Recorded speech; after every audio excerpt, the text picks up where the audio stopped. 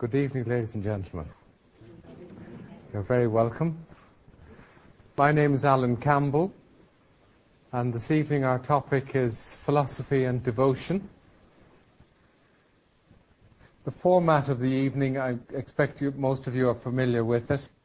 If I could present to you what I have on philosophy and devotion for the first half of the evening, we can then have an opportunity for some tea and coffee, and then, if you wish, we can come back here and we can discuss this topic further. We can answer any questions if there are answers for them, or generally discuss what's been presented. Firstly, I'd like to look at these two words, the topic that we have before us this evening, philosophy and devotion. Many of us here are attending philosophy classes. Are we all attending, or some? Yes? Yes? So, very good, right. So, philosophy, we will have begun to discover, is a lover of wisdom. Thank you, yes. The love, study, or pursuit of wisdom. And that for us may beg a question as to what wisdom is. I would suggest to you that wisdom involves action. It does involve being able to act. It does involve understanding, it does involve emotion, it does involve a love, and it does involve knowledge. And really, wisdom, or a wise act or a wise thing, is the coming together of these three aspects. Knowledge in the moment of action with an appropriate and suitable measure of love. Wisdom. So that's, as philosophers, what we're interested in. A love, study, and pursuit of this wisdom, ultimately, perhaps bringing us to consider this wonderful question, what am I? What am I?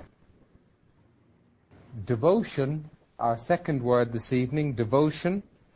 My understanding is there's two words here. The DE aspect is to do with full, complete, a fullness. And devotion, we receive a similar word, vow, comes from the same root as votion, to take a vow. So this complete, fully taking of a vow, we could understand devotion to be. That's what the Oxford English Dictionary is giving us, those sort of directions. We may pursue our study of philosophy in various ways, depending on our individual nature.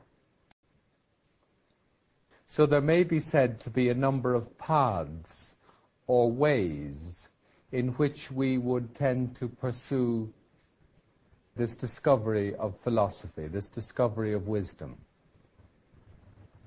These paths or ways are said to be related to our nature, so they're quite natural to us. There's no difficulty with them. We may easily recognize these three aspects of our nature. Activity is totally natural to all human beings, and some of us are a lot more active than others, and that's just the way it is. So through activity is one of our natural ways.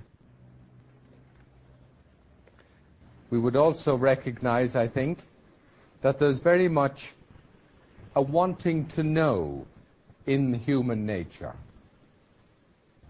We all want to know, we want to know something most of the time. We're familiar with a child questioning, what is that? What's this? What's that for? Where did that come from? Some people indeed just want to know, and they're quite happy not doing an awful lot, just happy to know. This is another nature, another natural aspect of our human nature, this wanting to know, knowledge seeking. Thirdly, there's said to be the devotional aspect of man, man's heart, if you like, which lends a quality to all action. The devotional or emotional center in man leads to quality in everything he does. Now, these three aspects of our nature, the active, the knowledge-seeking, and the devotional aspect, are not equal in each individual. One will tend to dominate over the other two. So quite naturally, one aspect of our nature will tend to dominate over the other two. So we may be primarily active and a little devotional and not very much interested in knowledge at all. We may have a nature which is very devotional, a little active, and some knowledge. We may have a nature in which we simply seek knowledge, a minimal amount of action, and some devotion. But we really want to know. So it is knowledge and reasoning that we're interested in. So that is where we find ourselves, by and large. Is that familiar at all to any of us? These three aspects of our nature. What is the devotional? Devotional, it lends a quality. Just the way you write with a pen, the way you turn the door handle, the way you speak. The emotional aspect of man lends a quality to all else that you do. It's the heart, if you like, a heart that's brought to whatever is presented to it. Yeah? Good. Okay. Well, whichever aspect of our nature dominates in us will be natural to us. Just as one person is naturally right-handed and another naturally left-handed. That which dominates is our particular strength. And the other two aspects of our nature will complement and strengthen that dominant aspect. Just by way of introduction, we may be familiar with Mr. Maclaren. Have we heard the name of Leon Maclaren and the Shankaracharya? Okay. Just by brief introduction, I will be quoting from both of these gentlemen in the course of the evening. And just to introduce that to you, Mr. Maclaren made contact with a gentleman, Shantananda Saraswati, in India. He was the Shankaracharya of northern India. And Mr. Maclaren travelled to him in 1965 and travelled a number of years thereafter. And during these conversations, he would put his questions to Shantananda Saraswati and receive answers. And much of the quotations which I'll be using this evening are quotations from these conversations, which the school has found to be very valuable in terms of helping students and developing our understanding and our pursuit of philosophy. So just to put those quotations and where they've come from in a little context for you, many may be familiar with that, but perhaps some not. Shantananda Saraswati gave a definition of devotion, which I'd like to read to you. He says, we can take devotion to be the gentle art of unity. This gentle art of unity, this way of devotion, is a gentle way, a liberal, extensive, and wide way. It is plain and simple, the shortest and the most economical way, called the highway or the King's way, for it accommodates everything. It is as wide as creation itself. So, devotion, we can take it to be a gentle art of unity. This is essentially, isn't it, what you and I are looking for? A way of describing what we are looking for. A unity. A way of discovering a gentle art of unity in all that we do, in whatever situation we find ourselves in. We're familiar with happiness. We find that comes and goes. And I'm sure we're familiar with pain. We find that comes and goes. Perhaps we're not so familiar with bliss.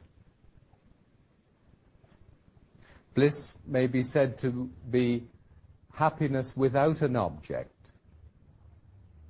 So the being is simply happy in itself, without any external impulse to create that happiness. And we proceed in our pursuit of this unity and wisdom through the various ways available to us, through knowledge, action, and devotion. And this evening we're going to look specifically at devotion. Perhaps a brief word of apology is due at this stage for those who consider themselves to be knowledge seekers, to the intellectually reasoning aspect of man, those who may not have that much time for simple devotion. So I hope those knowledge seekers and those ardent reasoners among us will bear with me and just allow these words on devotion to be heard, because it is good to know as much as we may about devotion. Devotion is essential to us all. Of course, so is knowledge and so is action. Those who take to the way of devotion put their heart into service. They use all their energies in that direction. They would see whoever or whatever is presented to them as an opportunity to unite with that, and this can be done immediately through the heart, through devotion. Traditionally, the phrases used are that you would see everyone and everything as your own self. Everyone and everything would be presented to you as the Lord. Everyone and everything presented to you as God. And there's really no distinction here when we use these words. God, Lord, yourself. Shantananda Saraswati tells us that man is full of devotion. One of his statements, man is full of devotion, and this we may recognize. We can see it clearly in a young child. Phenomenal, well, we say phenomenal, but it's totally natural. 100% devotion to its mother. No question, nothing else enters its consciousness. So if man is full of devotion, where does this devotion go to as man gains in years? Man is full of devotion. How may we see it? What happens to it? Could the question be that this devotion somehow gets diffused? And what do we, in fact, become devoted to? There is obviously devotion in the being because, well, we're clearly devoted to come and sit here this evening and hear something about it. But how can we access that? It said one of the keys may lie in what happens when you have nothing else to do. When there are those quiet moments in life, what comes to mind? This could well be an indication as to what we're devoted to.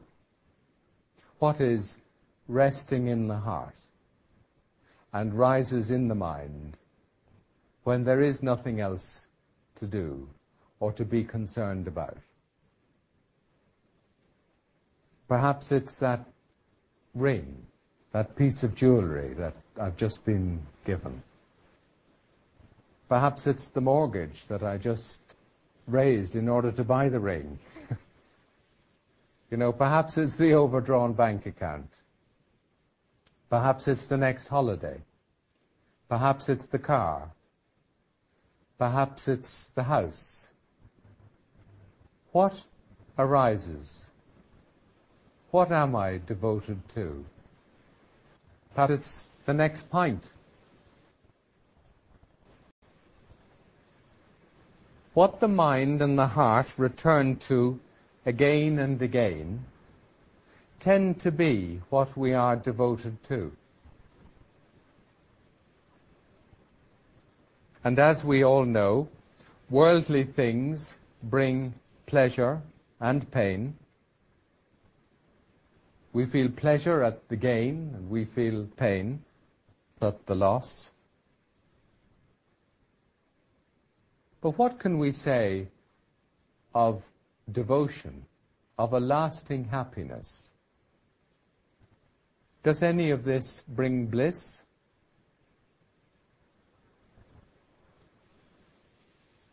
Does any of this lead to the gentle art of unity? Not really. If we want true happiness, if we need to find this unity, which we do, and we want this bliss, then we do need to take some direction. We need to find some way of living in the world and yet gaining this wisdom. Jesus has warned us, hasn't he, of this many times. Lay not up for yourselves treasures on earth, where moth and rust doth corrupt, and where thieves break through and steal. Seek ye first the kingdom of heaven, and all else will be added unto you. These phrases are familiar to us. Shantananda Saraswati also has this to say about our state. He says, the whole of our mind has for so long been associated with the outer world that it has quite forgotten the existence, and let alone the language, of the inner world. The moving mind looks for happiness in getting and experiencing things. These do not suffice, for when the mind has one thing, it immediately rushes after another. But the still mind finds happiness in everything. This kingdom within, or heaven within, is the reservoir of peace and bliss. So that's what he says. The moving mind looks for happiness in getting and experiencing things. Again, quite familiar to us. And they do not suffice, for when the mind has one thing, it immediately rushes after another.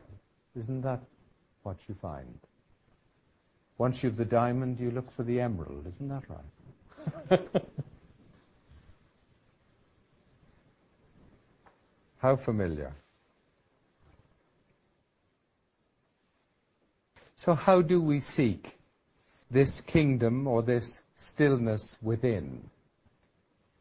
The still mind, what does he say? The still mind finds happiness in everything. This is the reservoir of peace and bliss. The first aspect of devotion is one of hearing. Shantananda Saraswati has given us 9 aspects, which I'd briefly like just to present before you, so that we consider devotion in as full as possible a way. He does present before us 9 aspects, and he says any one of these 9 aspects is quite sufficient to reach unity. And he has this to say at the beginning. He says, in the world, man is confronted with mental and material worlds. He finds himself very small in comparison to the universe. His capacity is little, his energy meager. He cannot comprehend the universe fully, and whatever he does comprehend, he cannot control or command. Naturally, he wants to join in, and he looks for someone greater than himself, and this search has landed him with a concept of the Absolute, who is the most powerful and most merciful. This Absolute is said to have all glory, wealth, goodness, service, power, fame, knowledge, and detachment, and makes it the greatest to look towards. This gives him the creative, sustaining, and regulating power over all beings of the universe. Now, when one comes to hear something about this Absolute, and this attracts one, this is the first step in devotion. And we find lots written, lots to be heard about the Lord, the Absolute, call it what you will. This hearing attracts one. This is the first step of devotion.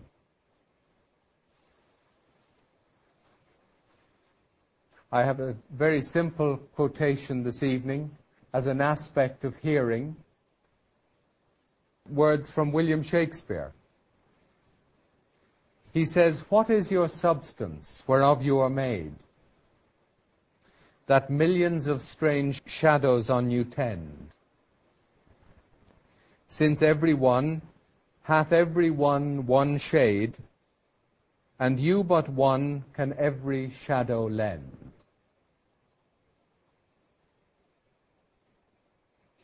So this hearing something of the Absolute, of God, of the Self,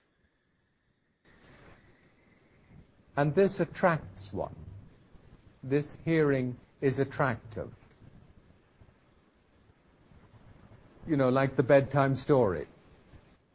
You know, you always remember where we got to when Mum or Dad sits down to go on with the story. You always remember where we got to and keen to know what's next. So when we begin to hear aspects of the Absolute, of the Self, of God, which are attractive to us, and we're interested in them, that's the first aspect of devotion, this hearing. I've got a diagram which I should have perhaps opened earlier for you. It's on the last sheet of this flip chart, and I'm afraid I had to sort of squeeze it onto that sheet. So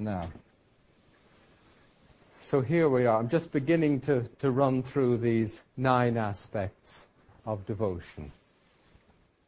It'll just act as a aide-memoire as we go along.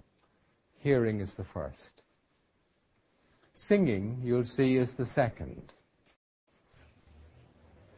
To sing devotional songs, songs of praise. I have a short tape, very short, minute or two tape to play, a song of praise. This is a little story which I'd love to share with you. Mr. McLaren, I remember him saying one time, he said, imagine if you walked down the street and you went up to someone and said, I know that my Redeemer liveth. Can you imagine the response you'd get? As, you know, you walk up to someone and say this. I mean, just imagine. But set it to music, and let's hear it.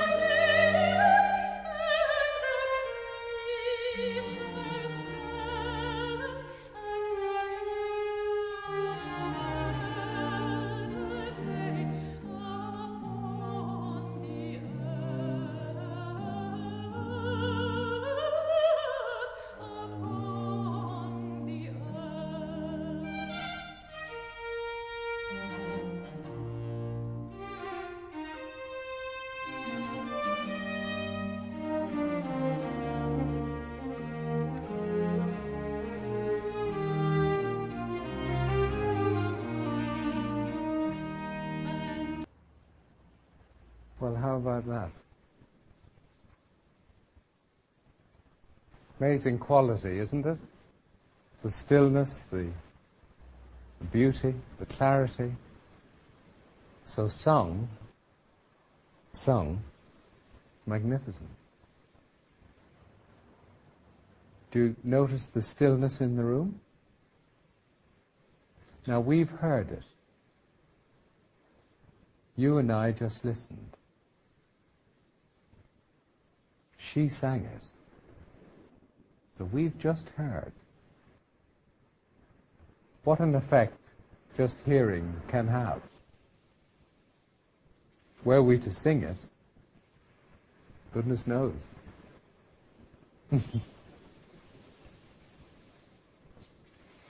So there we have the first two aspects of devotion. Hearing and singing. Singing songs of praise. Thirdly, we have remembering, memory, strengthening memory. We would all acknowledge that we should remember more. Isn't that right? Memory is always a little weak. We should strengthen our memory. So the third aspect of devotion is memory, is strengthening of memory, remembering. So what you remember, you tend to become devoted to. You may strengthen this understanding, you may strengthen this knowledge of yourself by remembering aspects of it, and so strengthen the memory. So the memory becomes this mental store on which one may rely, because all what is heard, all what is sung, may then be remembered. In remembering, we strengthen memory, don't we? When you remember a loved one, you strengthen that love for that person.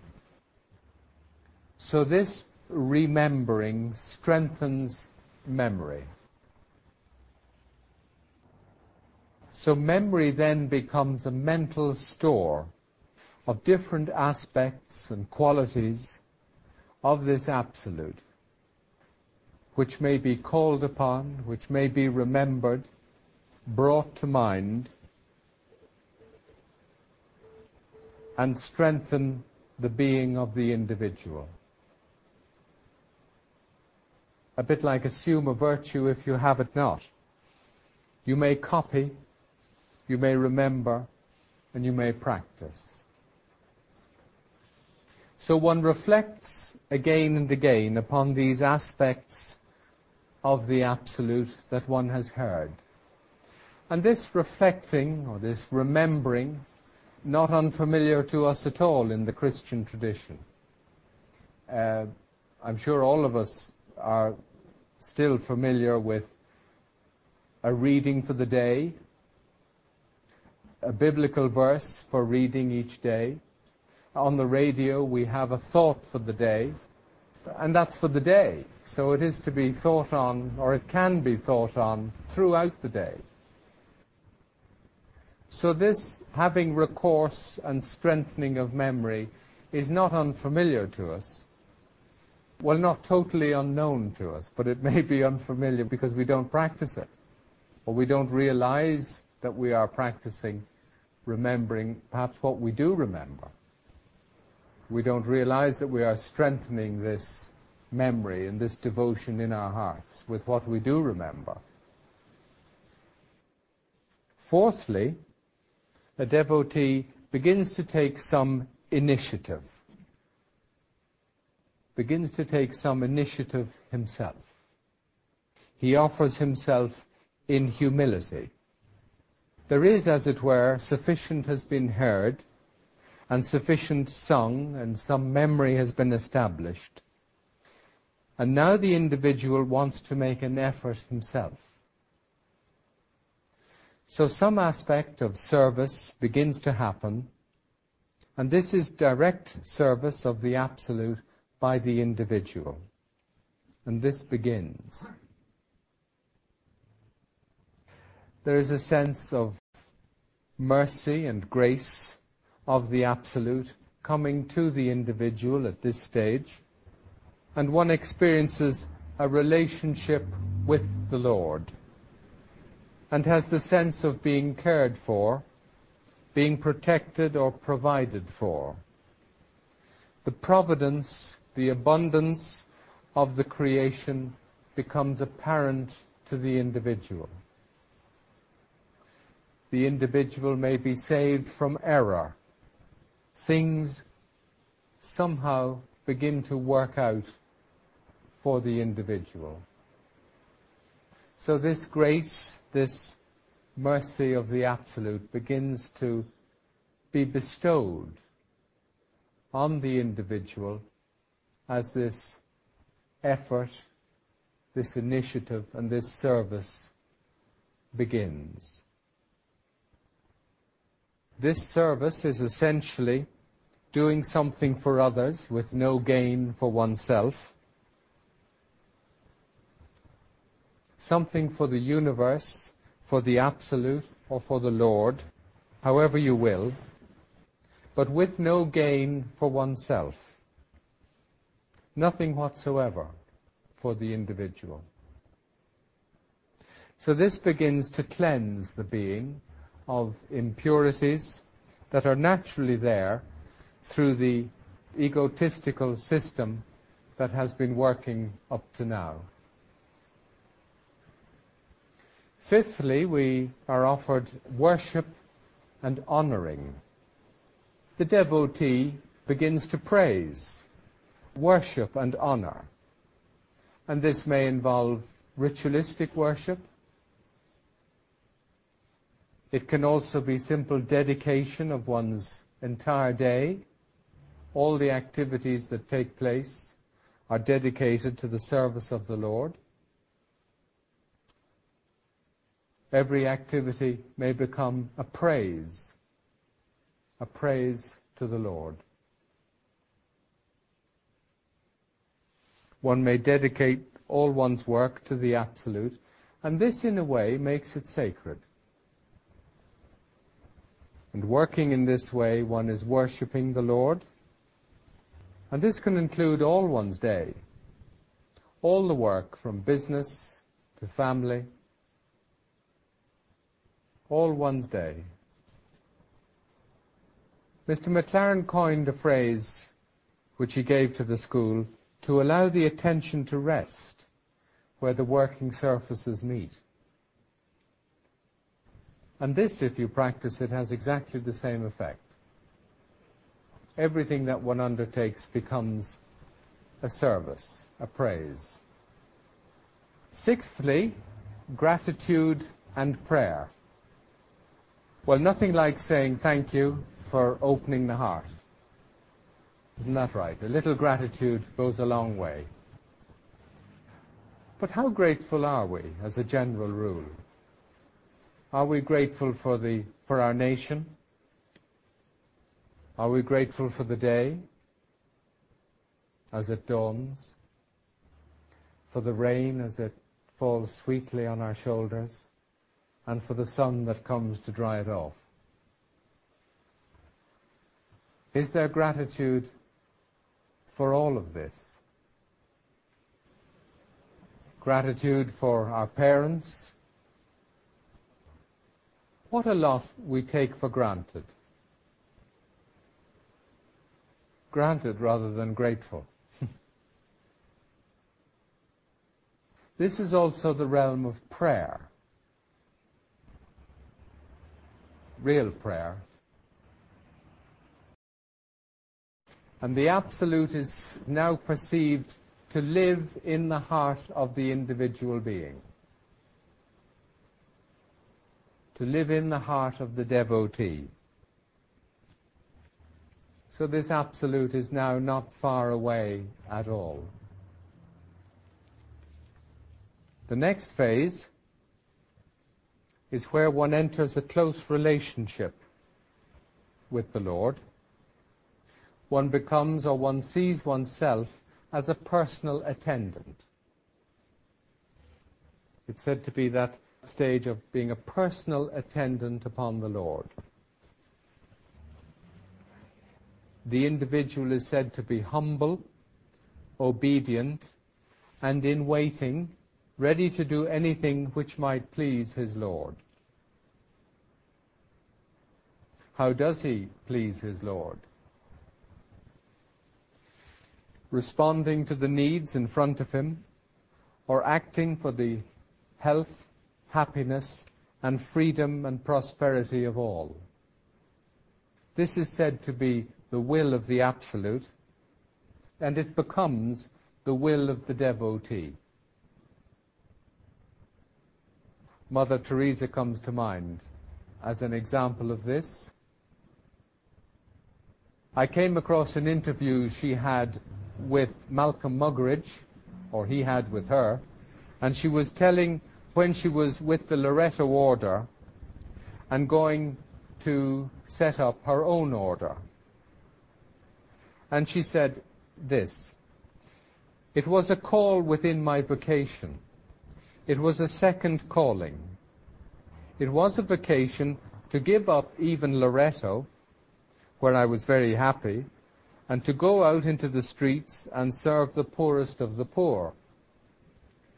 And Malcolm Muggeridge said, "So you took the decision, or at least in a way, it was taken for you, but you accepted what the inner voice asked of you." And she said, "I knew it was his will, and that I had to follow him.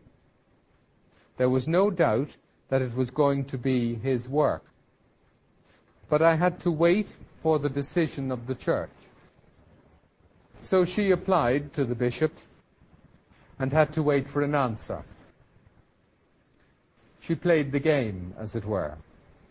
She played within the rules of her order, but knew that she was following the Lord's calling.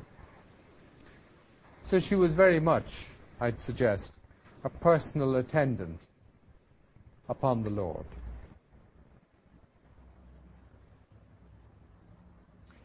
Everyone was treated as the Lord by her. She attended to everyone as though they were the Lord.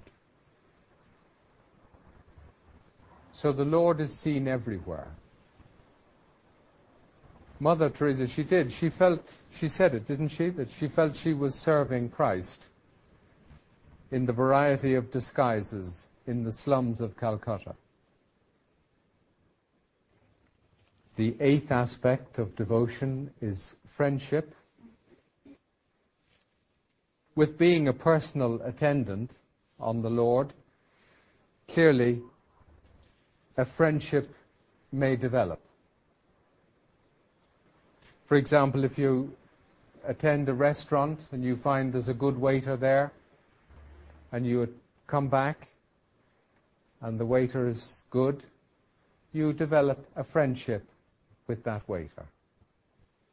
It naturally develops from service to friendship. Perhaps we're familiar with leaving school, not necessarily at this time of year, but earlier on in the summer, all the sixth years are leaving. We may remember our own, there's a party with the teachers when you're leaving, and all of a sudden the situation changes from so-and-so being your teacher or your headmistress or your headmaster to being a friend. May take a little time, but it does happen. And just on leaving school, that relationship changes. Jesus said this also to his disciples. In John chapter 15, verse 15, we were coming near the end, "Henceforth I call you not servants, for the servant knoweth not what his Lord doeth. But I have called you friends, for all things that I have heard of my Father I have made known unto you." In such a state, Shantananda Saraswati says, the devotee is almost a free man, exhibiting great strength of character and adherence to truth, thoroughly clean inside and out. His manners are robust, healthy, and tender. He is always accompanied by the Lord himself. Wherever he moves, peace, tranquility, and cooperation take place. An interesting level of being, this friendship with the Lord. The next is number 9, which we have there, union or a complete surrender. So at this level, the individual is fully united and connected with himself. And of this the poets have written, and I quote, "O Lord, you are my own self. My intelligence is your consort, my breaths your servants, my body your temple. Whatever I eat, do, walk, work, are offerings to you. When I walk, I am going around you. Whatever I speak is your praise, and all that I do is your worship. Please consider this to be true, and be one with me." And again, if I may, Jesus at the Last Supper spoke in chapter 17 to his disciples, "Neither pray I for these alone, but for them also which shall believe on me through their word, that they may be one, as thou, Father, art in me, and I in thee, that they also may be in us, that the world may believe that thou hast sent me. And the glory which thou gavest me, I have given them, that they may be one, even as we are one.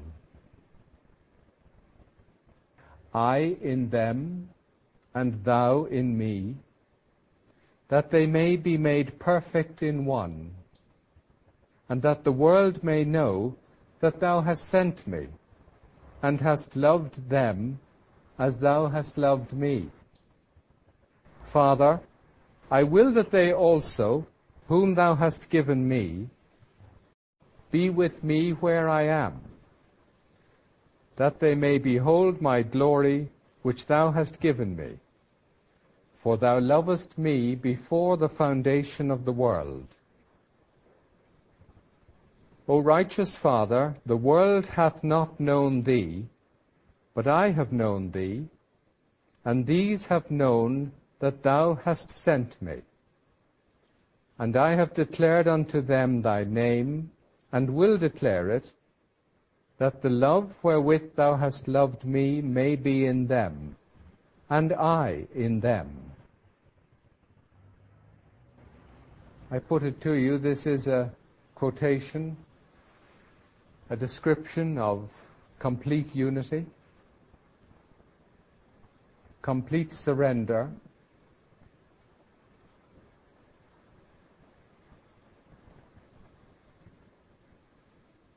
well, these are the 9 aspects as given to us. 9 aspects of devotion.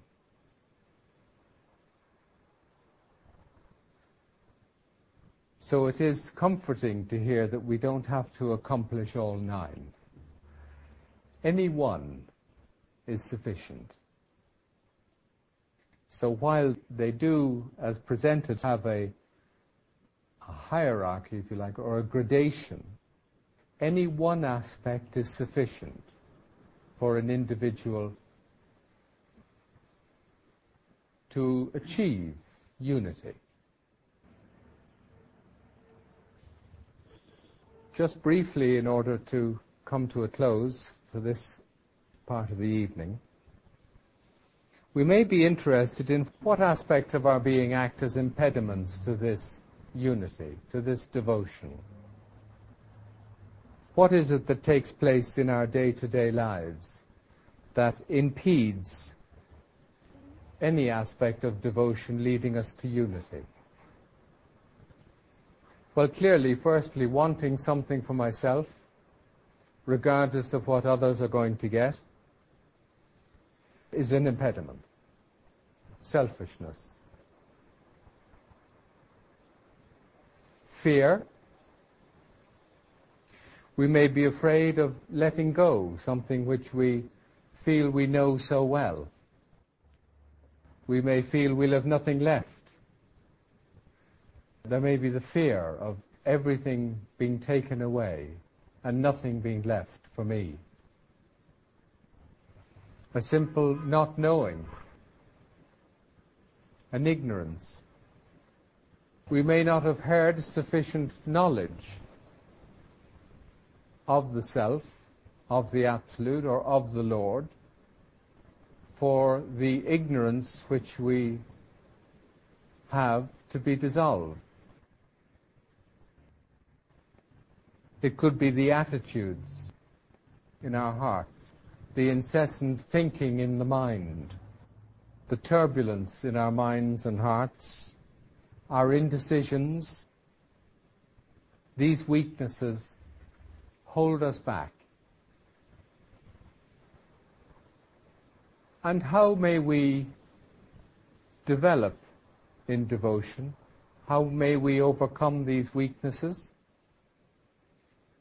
Firstly, for our hearts, we may regard everything as a gift from the Supreme.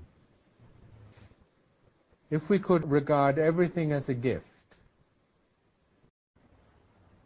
Shantananda Saraswati has this to say: when we regard and use everything as a gift from the Supreme, and in this way practice devotion, the other two paths, the one of knowledge and of reasoning, and the active, become clear, efficient, and lead to a long and happy life.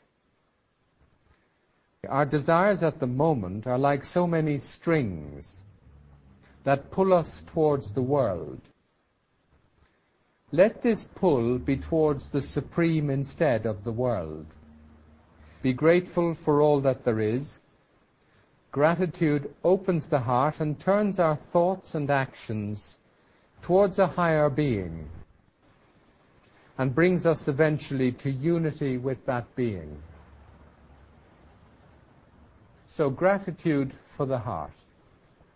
Secondly, the mind. The mind needs to learn to be still. To bring peace to the heart and mind. So, for those of us who have attended class in school, we've learnt a pause. We may have learnt meditation. These are very practical and useful exercises to bring stillness to the heart and the mind. The mind and heart needs to enter this quietude so that it may be still. Again, these famous words, be still and know that I am God. So be still, mind. Thirdly, in our world of action, again I'd rely on the words of Shantananda Saraswati. He tells us how to practice devotion in action. He says, you do not have to prepare a long scheme for practicing devotion. Whatever you are doing, you can continue to do the same thing. You have only to change your approach. If you are doing anything with a view to personal gain, then your approach should be that I am doing this not for any gain for me, but as a service to God, so that whatever you do, you connect it with the Lord. That becomes devotion. So you do not have to change your course of action in any way. The action is the same, but the object will be different. Ladies and gentlemen, thank you very much for listening so patiently. Time for a cup of tea.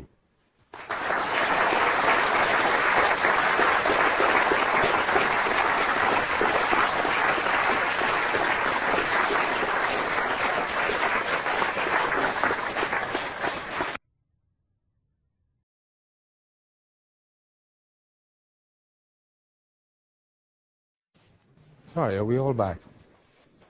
Very good. Well, welcome. Thank you very much for coming back. So now, what about devotion and philosophy?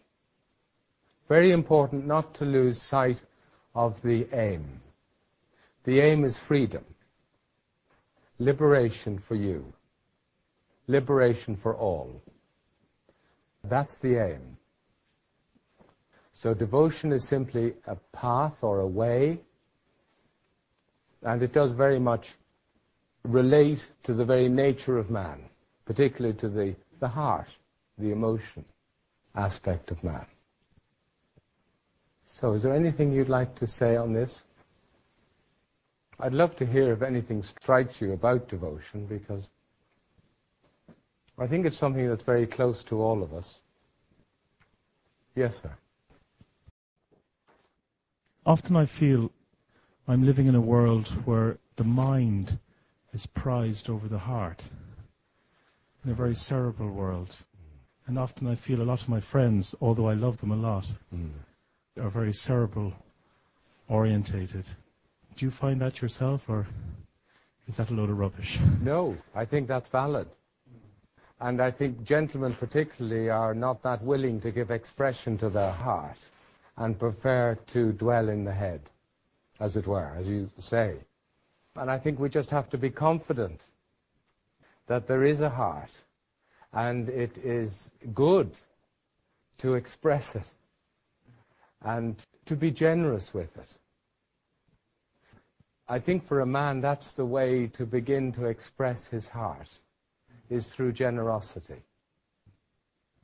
And that generosity can be to whatever's needed, simply to meet the need. And that need can be your Lord. So in this generosity as expressed by the male, it is also devotion and liberating. So it just needs practice, really. You've got to make that step to start. Buy the next round of drinks. You know. I hate to sound controversial, but sometimes I find females more hard-headed than I am. So maybe I think it's more of a human thing. Though I understand what you're saying as well. Yes, yes. Maybe. Though I have to say my mother is always great when I'm in trouble or I need a few pounds. Yes, sure. She's always there, whereas yes. My dad would be more reluctant, I suppose. Yes, yes. I think the thing about the heart is for it not to get sentimental. And that's where all three aspects are available to us. Knowledge, devotion, and action. And it's very easy for the devotional aspect not to be really devotion, but a bit of a quagmire. And so thoughts are not clear and actions aren't resolute. So the real need is to work on, if you like, on all three, to bring this out. I'd be much more devotion-orientated. I always have been. Right. Willing to go with the heart. But I also understand the quagmire you're talking about. That's very familiar. Yes. Though people mightn't realize it when they see me, that's there too. Yes, sure. I mean, devotion is perfectly valid as a way, and as you progress and work with devotion, knowledge and action will clarify and refine. They will come in total support of the devotion. Yeah, I agree with that. That's true. Yeah, very good. Thank you. Not at all. Yes. Just what you say there, that the knowledge and action come in support of the devotion. So the knowledge on its own is useless. All three aspects are always available, yes. So that you have devotion in the center line, is that? Well, it's sort of, if you like, we always think, don't we, of knowledge being a head, devotion being of a heart, and action being limbs, if you like. I think that's why I put it in the middle. But it does lend power to whatever you do. You explained it all very simply there, how easy it is with the devotion. But we start with the head trying to figure it all out and get stuck there. Well, at least from where I'm sitting, That's what happened. That you try and get it all right in the head, first. which is, it has to run with the devotion. Yes. You do need knowledge. It is a question of letting whatever you do be a service to the Lord. You're the only one who can do that.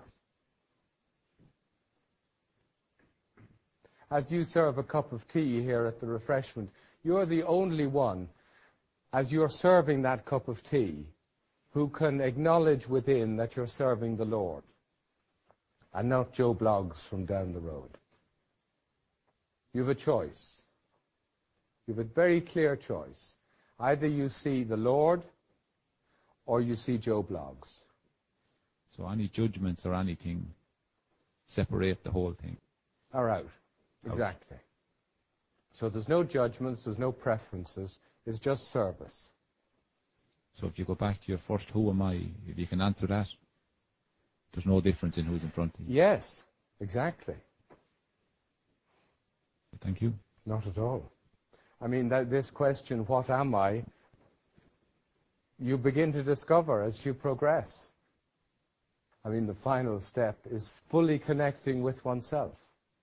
Full union with the Lord. Why not? We think it's not possible. Yeah, we think too much in the way. But you don't know me. Etc., etc. All these obstacles are not needed. All that's needed is that whatever you do it for the Lord. And I think that's very, very natural for us. I mean, consider Ireland and we Irish. Are we intellectual by nature? Would you say we're knowledge seekers by nature? No. Would you say we're active by nature? I think that answers it, doesn't it? So, are we devotional by nature? Yes. So it behoves us to get, a handle on this. If it's our natural modus operandi, it's our natural way of working. Yes, anything further? Yes, John. Could you say something about the role of religion, or formal religion, or the usefulness or lack of, or whatever, with regard to devotion? I'm really not qualified to say very much. Only what, in preparing, I've come across, really. But a lot of things start ringing bells when you look at these aspects of devotion, how they are in Christianity as it comes to us today. Clearly there's a lot of hearing, there's a lot of singing, there's a lot of remembering. All of these aspects are there. Initiative, yes. Well, at some stage, someone's got to do the flowers, And at some point in time, a lady says, yes, I'll do them next Sunday. Service starts. At some point in the school, you say, yes, I'll prepare tea. Service starts. Honoring, worshipping, all of these are there. And I'm quite sure you could go through them in detail. As we said, like on pilgrimages. What was the cloisters for? Was this not for reading and contemplation of the reading for the day, the passage for the day, this remembering? I think the answer is yes, there's a lot there that will connect or can be connected to the traditions of the church. I'm afraid I don't have it in detail. Could you expand on gratitude, please? Yes. It's interesting, isn't it, that we need to expand on gratitude. I expect you know a lot about gratitude. I think we all do. We just have to allow an acknowledgement of that to enter the heart, to allow us to be grateful for the breath that enters the nose.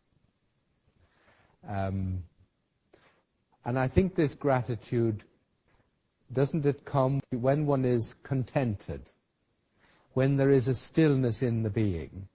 You automatically become grateful, don't you? So by becoming still, one can allow this expansion and natural gratitude to take place. It is just to be grateful. I think if you're leaving a shop and you say thank you, there's an opening of the heart. We mustn't be afraid of opening the heart. Very often we think it's a sort of the way to be is to be individualistic and contained and very much yourself in this small form. And this is very limiting. So we must be confident, really, gain a confidence to open our heart, allow our eyes and ears to open, and acknowledge the need that there is around us, in everybody really, to be acknowledged and to be grateful. I mean, I mentioned it, it's funny, I don't know how we all wake in the morning. I wake with all sorts of moods and ideas in the mind. But we can make an effort to address those moods and attitudes with which we awake each day with a gratitude for another day. I mean, there was nothing wrong with being grateful for the day, kneeling down at your bedside and being grateful to the Lord. It's a very humbling and very expansive attitude to go to sleep with. And why not wake up with that as well? We can begin almost to build it into our system, to look the petrol attendant in the eye and say thank you. Just expand our gratitude. Is that all right? Thank you. Thank you. Could you just elaborate a little bit on the, you spoke about being at one with what the action you were doing. You talked about digging and connecting with, couldn't quite understand actually how you connect as such. Right. My own experience in digging the garden is you're digging the garden. Very probably good. mind is racing somewhere else. I don't know. Was it? Is it? I don't know. Right. Because I've never actually asked myself, All what right. am I thinking of when I'm digging the Do you garden? enjoy digging the garden? Well, I enjoy gardening. Right. Okay. Yes. Well, that's the key. It very often is in these areas of activity, very often our hobbies, that we enjoy. And then the question is, what really do we enjoy in this activity?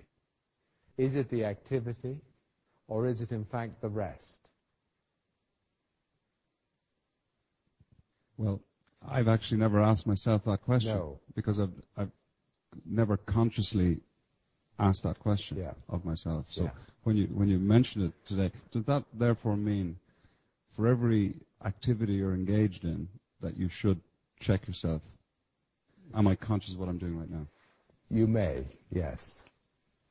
You may come to rest between your activities.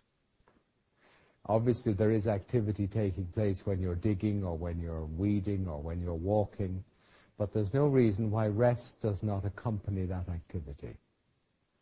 Now, the more that comes into the being, the freer the being becomes.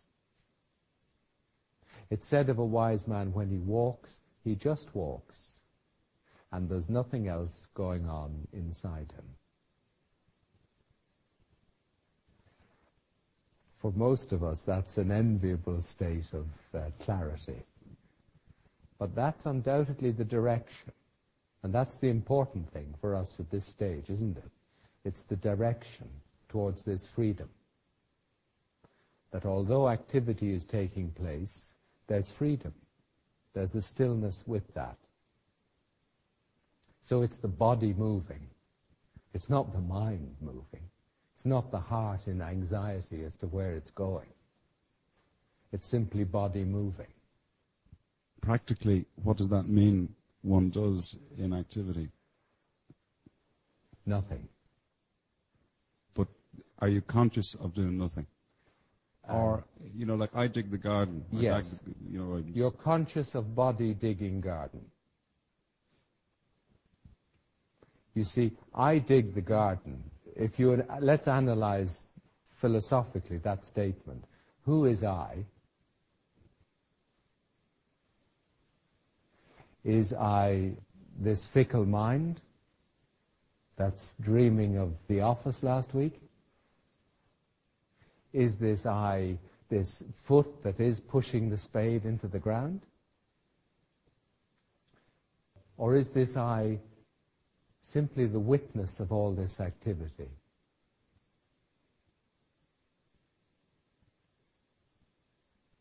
And in the moment of action, I might be a number of these things, depending on identification.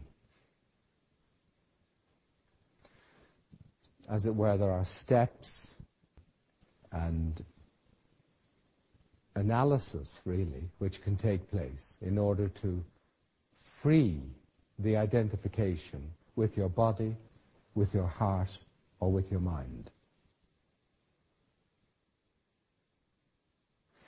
And so much of the discoveries on the way of knowledge, primarily we're speaking of now, are to do with discovering what I'm not.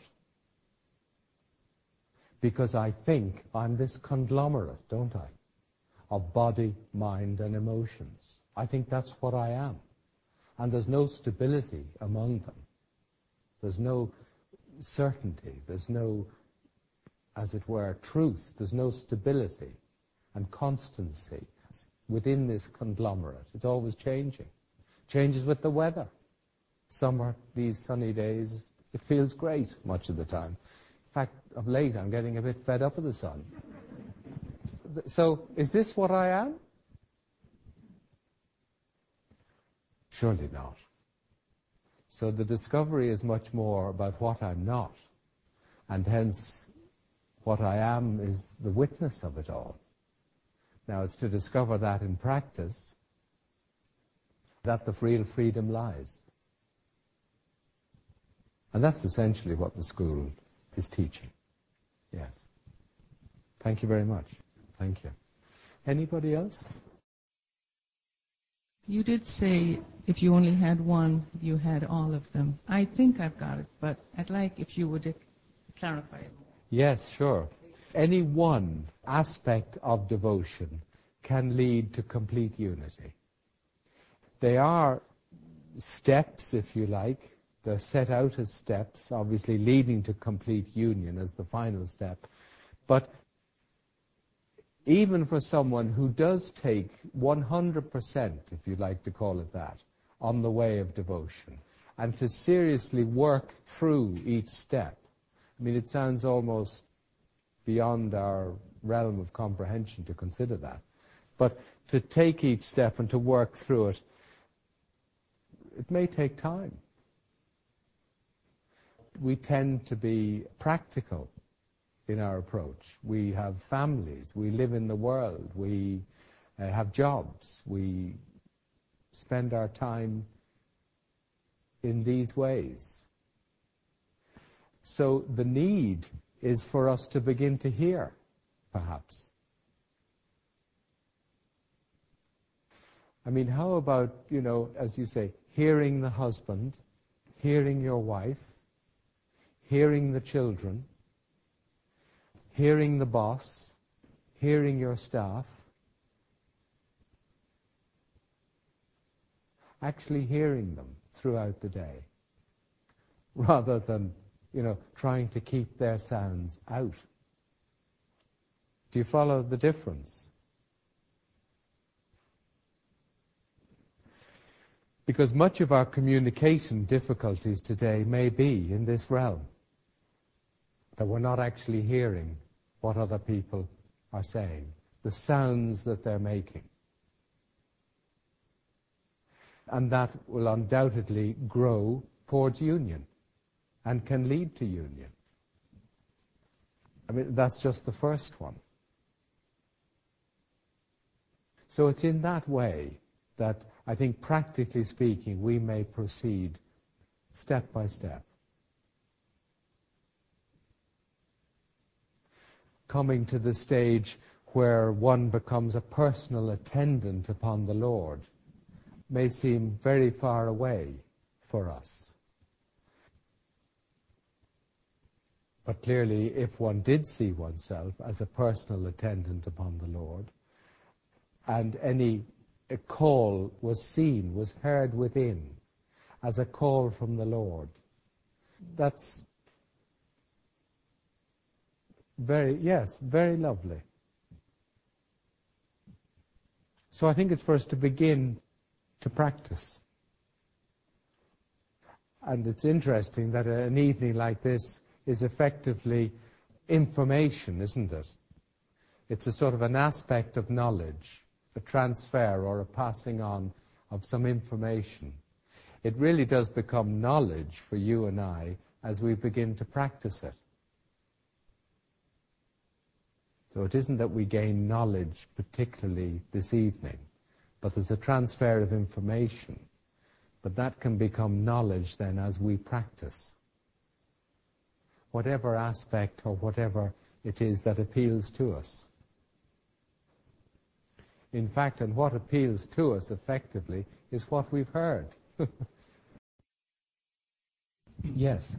Seeing as I have the mic. Yes, good. Excellent. Put a bit of practice in. There's a lot to take in throughout the lecture. It sunk in all right, bits and pieces, but I'm not sure what I was left with after it. Right. It'll probably come clear during the week, maybe. You had said, I think it was the Shankaracharya or something, that said something in one word. What would your sort of one line of devotion be, or how would you explain it? I'll read what you may be referring to, which was that the very last sentence, I think, which we have here. So it is, whatever you're going to do, continue to do the same thing. But you do have to change your approach. You know, so easily, if you think you've got to improve yourself or change yourself, we think we've got to somehow change the physical circumstances in which we're acting, don't we? You know, if I had a better job, if I had a job, then I could proceed in this work. I could be more devoted if I had a job, if my wife had a job.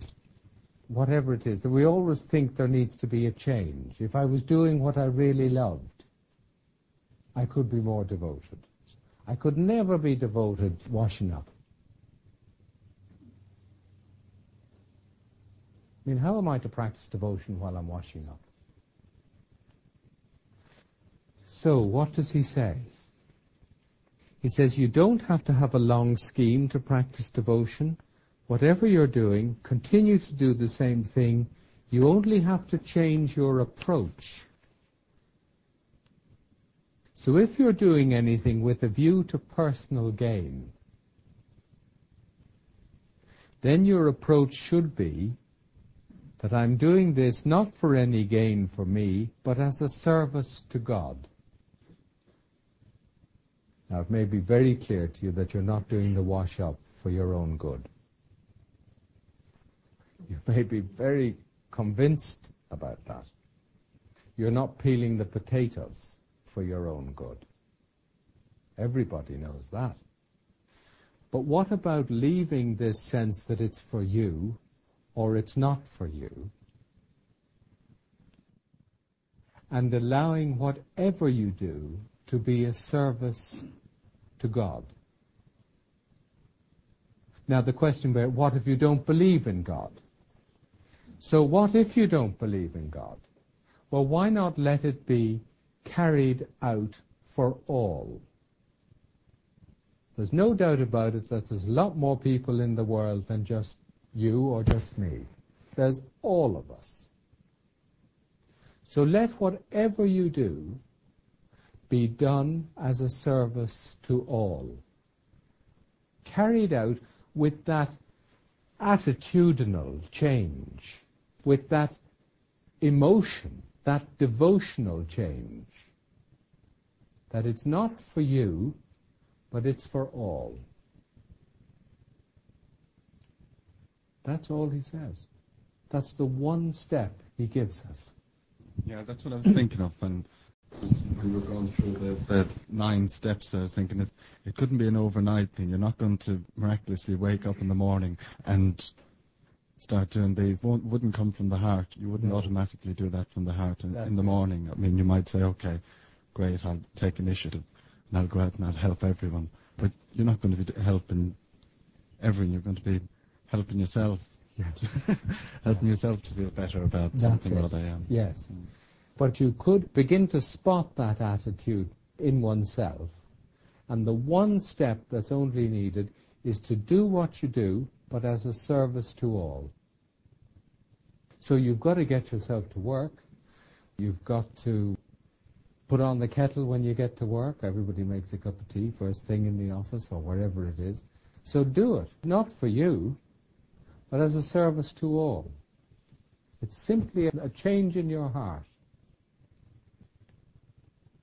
Now your head might say that's ridiculous. I mean, you're only being semantic. It's only playing with things. But there is a difference when something is changed in your heart. There is a change. A complete change. And the change is not just for you, it is for all. And in a way, we're very fortunate in Ireland. We have tremendous heart. We acknowledge heart. You know, Keith Wood comes on, tears, having lost whatever game was he lost, Australia. We played our hearts out. And everybody knows exactly what he means. So hearts are familiar to us. We're very familiar. And we do know how to use them as against the incessant chatter of the monkey, if you like, the monkey in the head. What's the latest character in that film, Return of the Ring or something? What's his name? The little E.T. sort of guy. Yeah, Precious. Ah, my Precious. What's his name? What's this little fellow? Gollum. Well, you know the way he goes on. It's just like the chattering part of the mind, isn't it? It's just like that chattering part of the mind that is no good to anybody. That state that really needs to be left. So we all know that as against the heart, the steady fullness, generosity, and peace that the heart contains. So that's the only thing we need to do, change the attitude with which we do anything. Do you think that the more affluent and advanced the society becomes, people are less given to the concept of devotion? For example, if you go to the richer countries, people are less given to help each other, while in the poorer countries, people are more willing to share the little that they have and to help each other. Yes. And why would that be, do you think? Because surely if people have more money and they're more advanced, they should have more to give. Yes. It can only be down to selfishness, can't it? So basically, the more that we have, the more selfish we become. That appears to be the case. Mm-hmm. But my submission will be that it need not be the case. In fact, it's the opposite.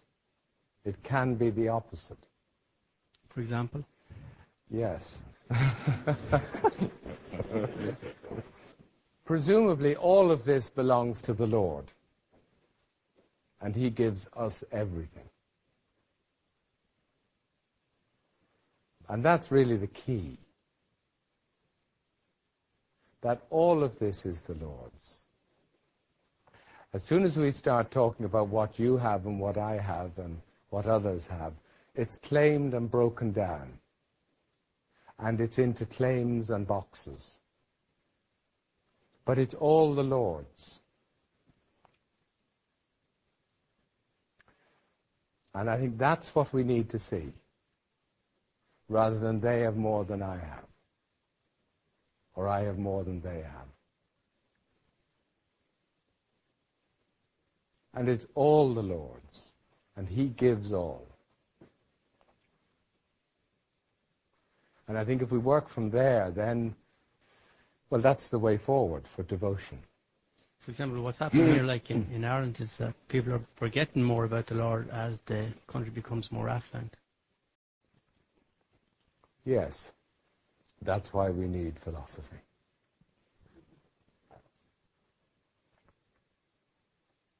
And I think that's why we need remembrance. We drove through a number of towns on the way down, and Mr. Grace is quite an authority on various monasteries of various settlements as we come through them. One of them was St. Finian. 3,000 scholars studied there in the 7th century. 3,000. And you're through it before you can blink. We were a bit slower. There was a bit of a traffic jam. But it is very short. So a country with this body of remembrance in its history and this body of study in its history, we do need to remember. We need to continue this tradition. And that's up to you and me. That's up to those who wake up to it. The whole tradition of the church is undoubtedly under attack. Within a very short period of years, They've done some members have done some things which should have been sorted out before this. yes, As well. the intake of young men taking up positions in the church has been in decline for many, many years. And it'd be very nice to wonder why, really seriously, and begin to see what's needed there. Clearly, this devotional element of organized religion to be re-established. I mean, the elder son in the family used to go into the priesthood, didn't he? Or yes? That was very much part of the pride of the family, was to have the elder boy in the church. You're quite right. We do forget. We have forgotten the importance of the Almighty. And we do need to re-establish that in ourselves, in our beings, in our houses, our families, and our businesses. And then truth can and will prevail. Yes, very good. Thank you. Yeah. Anything further? Yes. Just a little story. I was involved in building a house some time ago. And, you know, you get these egotistical aspects when you're doing a project like that, something you want or something you know, your wife wants, or something you're pushing for here, you're pushing for there. And this sort of play was going on, and it became very obvious this is not the way to proceed at all. And the words of a psalm came to mind. And that really ruled the day from there on. Except the Lord build the house, he that buildeth laboureth in vain. And it just changes the whole way you go about it. So the scriptures and the words of the wise are very, very useful if they're resorted to. And we can all resort to them by reading them primarily. And then they do come to your aid in practical life. So it's very important to read the scriptures. It doesn't go in between the two ears on its own. So it is useful to read the scriptures, and it's useful also for us to practice quietness so that we can hear. So those of us in the school were introduced to the pause. So practice coming to rest. Practice the pause. And bring that into your family. The importance of rest, of stillness, is not appreciated, really. It's being forgotten. Because this kingdom is within. And presumably the Lord lives in his kingdom. So to make contact with our Lord in this kingdom within, we've got to become still and listen. Sir, you were going to say some more. Is there any one of those single items of devotion which is more important than the others that you've written down there? Would I have a favorite? Yes, or is any one of them Any one more particularly important? more important than the others? Well, hearing is very important, isn't it? Hearing is very, very important. And if you could do nothing else but hear about the Lord, hear about the glories of the creation, the wonders of the absolute, that's very, very useful. The fifth step, honoring and worshipping, we have there. The fifth step comes in the middle. It is a worship, but I would propose that all our work can be worship. Everything you do. In fact, may I just read it to you here? It, in a way, was a passage which I was going to end with. But when one offers to me with devotion a leaf, a flower, a fruit, water, that I eat. Whatever thou doest, whatever thou eatest, whatever thou sacrificest, whatever thou givest, in whatever austerity thou engagest, do it as an offering to me.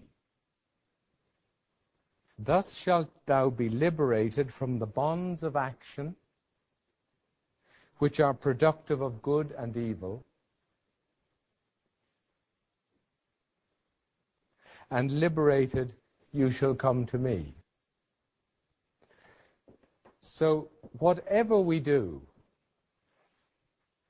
can be an act of worship as we attend to it. And our motive force in doing it is to please the Lord, not me. So given that we are active in the world, given that we've got jobs to do, we've families, we've work to do, do it as a worship of the Lord. Do it as an offering to God. So I think this fifth one is also very, very important. And I think, in fact, the more I think, as one practices performing whatever one has to do, the being becomes quiet and hearing operates. So I think the fifth one. Have you a preference? I would have thought that hearing would have been, well, Yes. for me the most important, because if you don't listen, you can't learn. Exactly. Yes. Very good. And that's exactly where I was. But then as I begin to develop this fifth one, I'm inclined to think there's action involved there. There's everything that you do. And if, as you do it as an offering, as you work, you become quiet. You know, you dig the garden, you start off, there's all sorts of stuff going on. But as you settle in and just turn the sod after sod, you quieten down. The system within quietens down. And you hear the birds. So with whatever we do, I think the rest fall in. Yeah.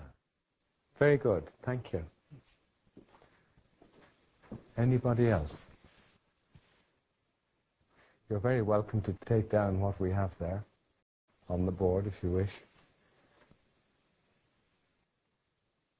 Well, perhaps we should just end. I'll just read that little passage once more, if I may. When one offers to me with devotion a leaf, a flower, a fruit, water, that I eat, offered with devotion by the pure-minded. Whatever thou doest, whatever thou eatest, whatever thou sacrificest, whatever thou givest, in whatever austerity thou engagest, do it as an offering to me. For thou shalt be liberated from the bonds of action, which are productive of good and evil results, and liberated thou shalt come to me. And that's the important thing, is to keep the aim in mind. The aim is liberation. The path, devotion, and through this path we may discover, what am I? Well, good luck with all your efforts. I expect the monasteries on the way between here and Dublin will be full. Thank you very much. Good luck.